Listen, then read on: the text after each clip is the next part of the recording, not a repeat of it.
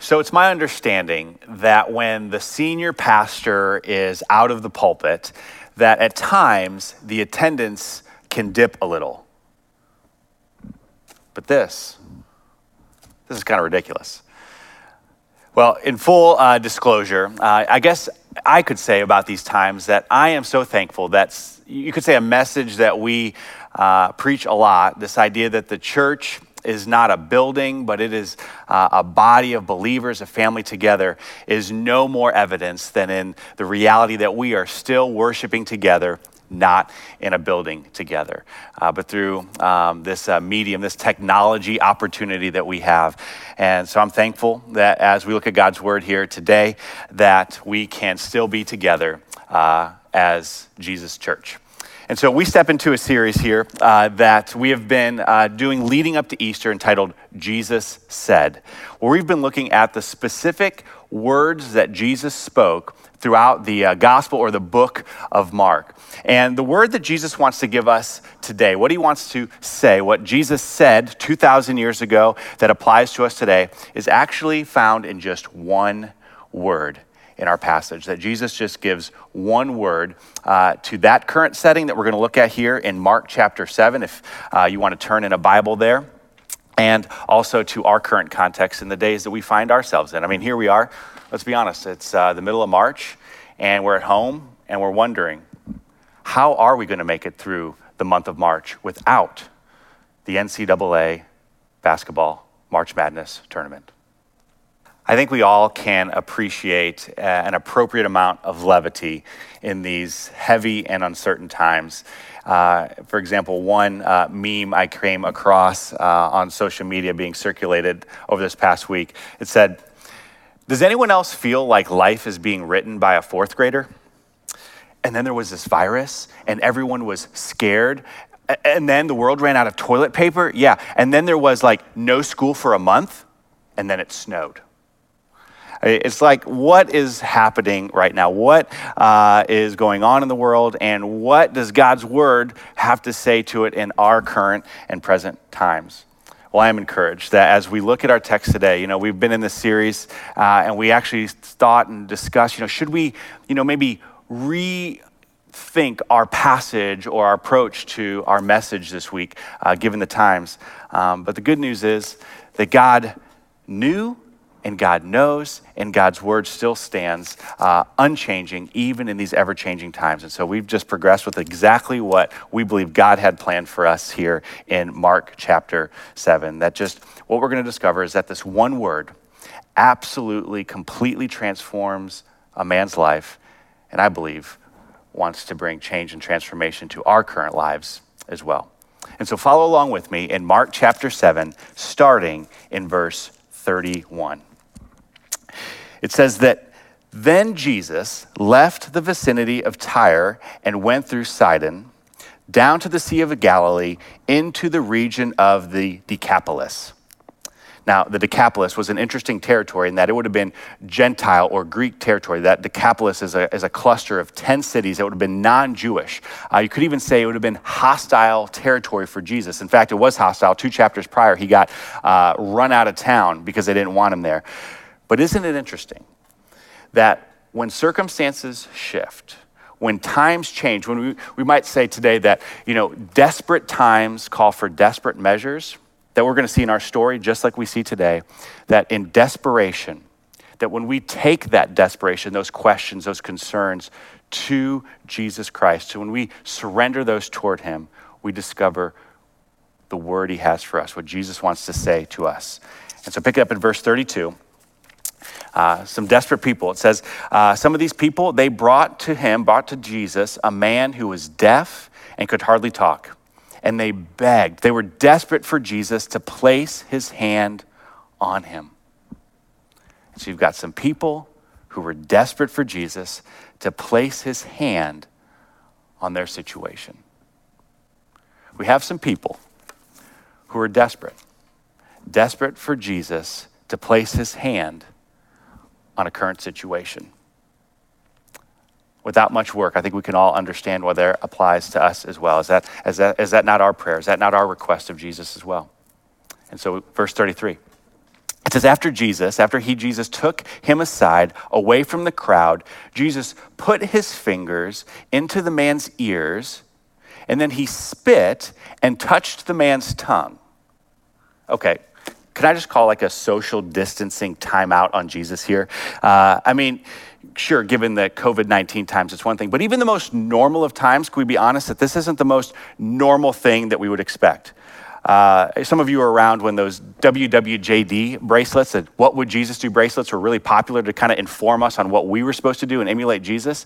I got to be honest, I'm not sure this is a WWJD moment, because apparently spitting on your fingers and touching a man's tongue, not something we want to be doing right now, or frankly, again, in any setting in our times. And so scholars have various theories as to why Jesus did this in that particular setting of the Decapolis, in those cultural contexts. But here's essentially the point for us today, is that we see here that Jesus shows us that he wants to show us care and bring us healing, but it's not always going to be in the way that we expect.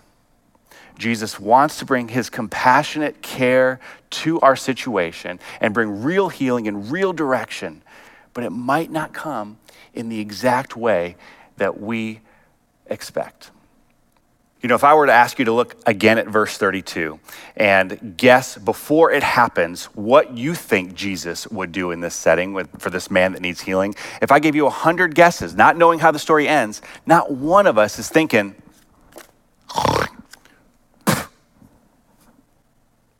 that is not what we're thinking Jesus is going to do. But nevertheless, through means and a way that we don't expect, verse 34, it says that he, Jesus, he looked up to heaven, and with a deep sigh, which really just is expressing his compassion on this man's situation, with a deep sigh, he said to him this one word, and here it is, Ephphatha. Ephphatha, which means be opened. Be opened. And it says in verse 35 that at this, the man's ears were opened and his tongue was loosened, and he began to speak plainly. Just one word, and Jesus changes everything for this man. Ephphatha, be opened. You know, I wonder for us, that as we think about the word that Jesus has for us, that as it says in verse 32, that as we seek him, as we are desperate for him, that as he expresses his care, his compassion, his goodness, his power, as he wants to bring healing and direction to our current situation and situations with just one word, which means be opened. And maybe not in the way we expected, but what does he want to open up your ears to? And beyond that, your mind, your heart, your life, your soul. What does Jesus want to open you up to that he can pour into you what he has in your life for these days? So stay with us as we continue to worship all that Jesus Christ has given us and done for us. And we'll come back to our passage here in a few moments, where we will discover that in the midst and the moments of the seemingly strange quarantine kind of same day over and over, only with a different date, what God practically wants to do in your life on a real pragmatic level, day to day, with just one word that he has for you and for me, as we look at our Monday, our Tuesday, our Wednesday, and beyond. With just one word, we saw that Jesus changed everything for one man's life. And as I think about that for us here today in our context, I wonder what one word would Jesus want to open up our ears to, our hearts, our minds, our lives, our souls, to hear from him. And so I have, you could say, 2 one-words from Jesus for us here today as we think about what we need to in these current times, or really any time, to be opening up our ears and our lives to from Jesus. The first one is the one word, peace. We see it in the book of John, where Jesus simply says, peace. Peace I leave with you. I mean, he's giving it to us. My peace I give you. I do not give you as the world gives. And thanks be to God in these times with lots of rhetoric on all kinds of sides about what could be coming our way on social media or whatever channels we have coming our way. Jesus does not give us what the world gives us. And so as we take Jesus and the peace that he gives with us, do not let your hearts be troubled and do not be afraid. And so I love that every time that in Scripture where it says, when we're afraid and it says, don't be afraid, it's kind of like, oh gosh, how helpful is that? But that we have what you could say a replacement. We're not just trying to empty ourselves of fear, but instead we are filling ourselves with the peace of God that we receive in Jesus Christ, his Son. Where Jesus goes on to say what that looks like. In John chapter 16, a couple chapters later, he says, I have told you these things so that in me you may have peace. Because in this world you will have trouble. He made no bones about it, that there would be trouble in our world. We've known it, we know it, and we'll know it again. But, Jesus says, take heart, for I have overcome the world. And so when it comes to memes being, shared on social media, I love a quote by theologian A.W. Tozer that I came across. It says, that while it looks like things are out of control, behind the scenes, there is a God who hasn't surrendered his authority. A God who hasn't surrendered his still sovereignty over all things and everything. Then from there, a second word for us. We hear from Jesus, peace. And the second word that Jesus has from his own words, his own lips, Jesus said, go. Jesus said, go. Now that might seem like a strange encouragement at a time where we really can't go anywhere. We feel like we're confined to single places. But hang with me for a second. It says in the end of Matthew, the end of the gospel, the book of Matthew, in Jesus' final words on earth before ascending into heaven, he instructs his disciples and now us, he says, go. Go and make disciples of all nations, baptizing them in the name of the Father and of the Son and of the Holy Spirit, and teaching them to obey everything I have commanded you, to teach them my ways. And know this, again, surely I am with you. I am with you in all this to the very end of the age.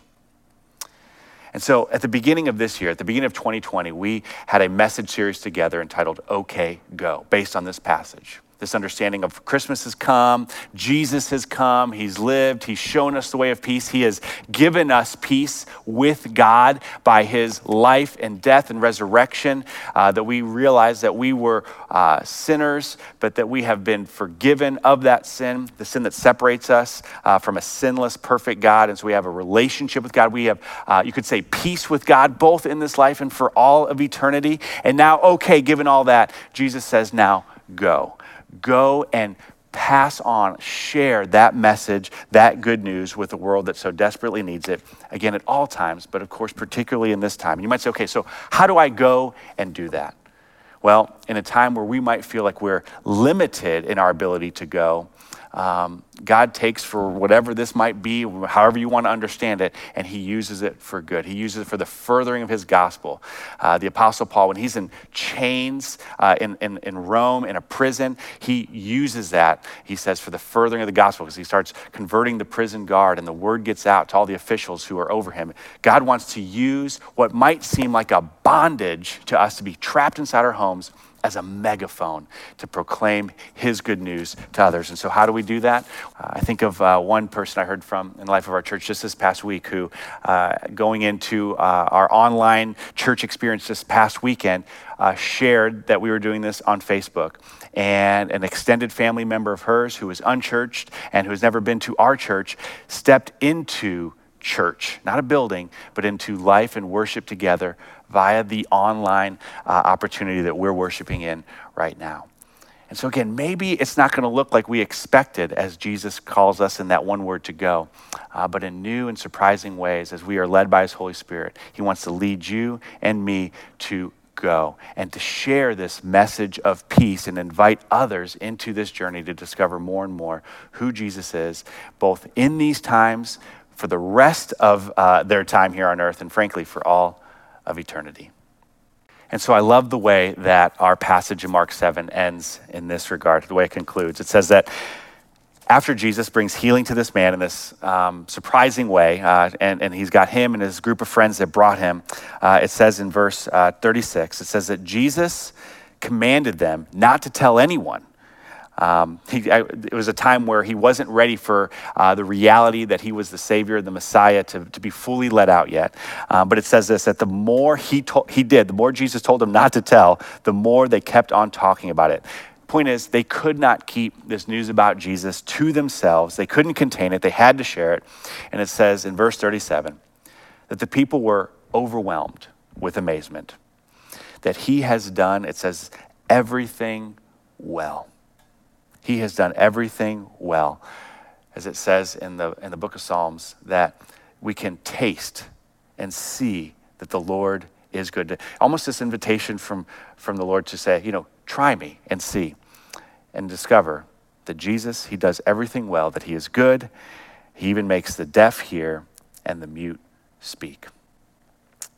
And so in our lives, may we too hear, have our ears opened and receive all that Jesus has for us, for his peace, that we might then go and share that news with our mouths, whether virtually or over our phone or however the Lord leads each of us to share that message of peace in the midst of any times that people are facing.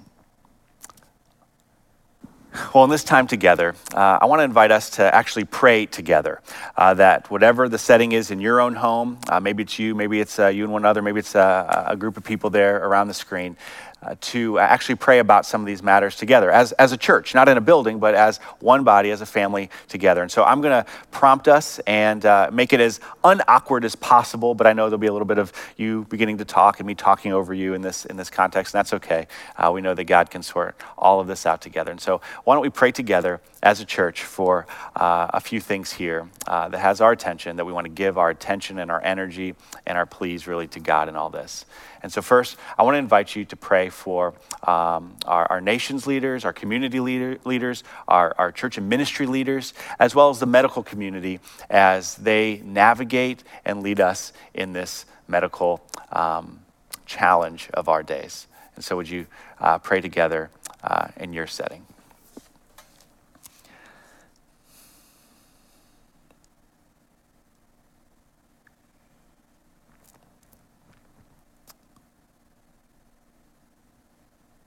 And Father, we also now lift up together those who have been infected with the coronavirus, God, that you'd give them your healing, your peace, your care.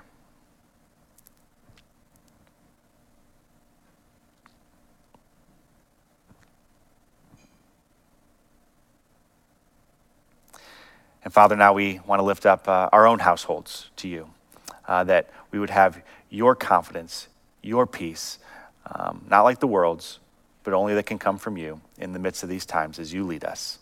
Lord, thank you for hearing our prayers.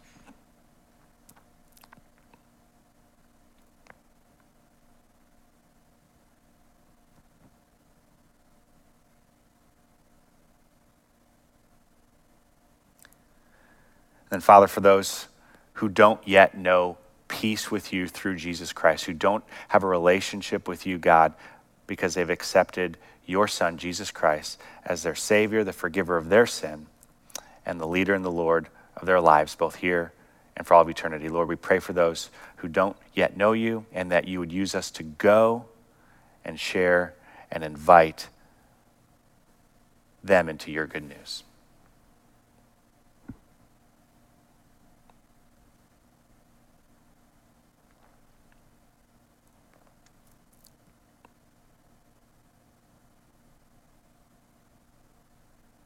And we ask all these things in the name of Jesus. Amen. Amen. Well, for you haven't made that last prayer your reality, that Jesus Christ is your Savior, your Lord, the forgiver of your sin. If you've not accepted that reality, if you've not accepted Jesus Christ into your life, then you can start that conversation right here online with our online pastoral hosts who would love to help you with those next steps. Let's pray together. Heavenly Father, we are thankful for your Son, Jesus Christ, who gives us peace with you, both in this life and the next. And now may we live in it as we receive that one word from you and also share that one word, the peace that you have for others, with others. By the leading of your Holy Spirit, we pray in Jesus' name. Amen.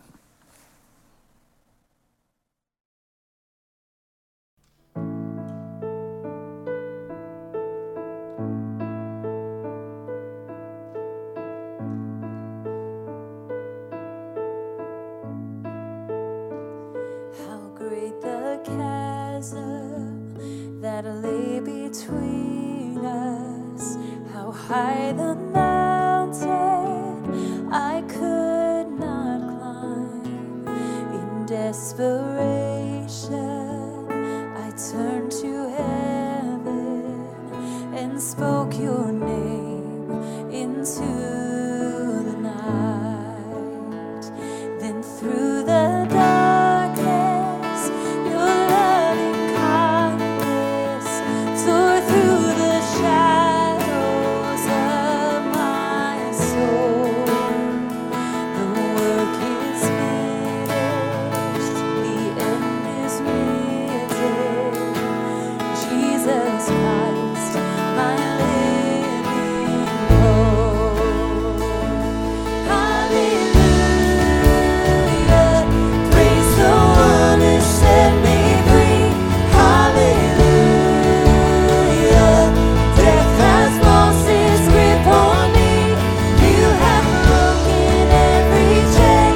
There's salvation in your name, Jesus Christ, my living hope.